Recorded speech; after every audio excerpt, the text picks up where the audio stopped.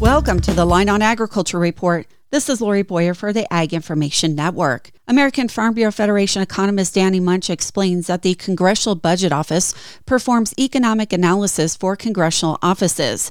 CBO conducts baseline outline projections for programs that include the current year as well as a 10-year outlook. Munch wrote a market intel report on a 2023 Farm Bill. He talks about the main titles of the Farm Bill itself. We have sort of five main groups. You have your nutrition, which is primarily made up of that supplemental nutrition assistance program, SNAP. Then you have your farm commodity programs, which includes things like ARC, PLC, dairy margin coverage, crop insurance you have as your third, all of your conservation programs, your fourth, and then a bunch of different miscellaneous programs that includes trade and horticulture and things like that. He highlights one of the biggest takeaways from the CBO Farm Bill projections.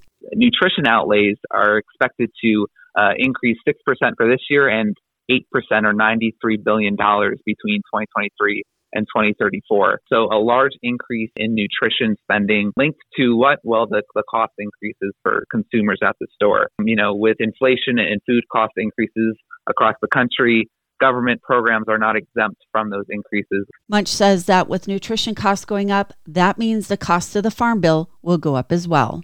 Almost $1.5 trillion, with 82% of that being nutrition assistance. AFBF economist Danny Munch. For the Ag Information Network, I'm Lori Boyer.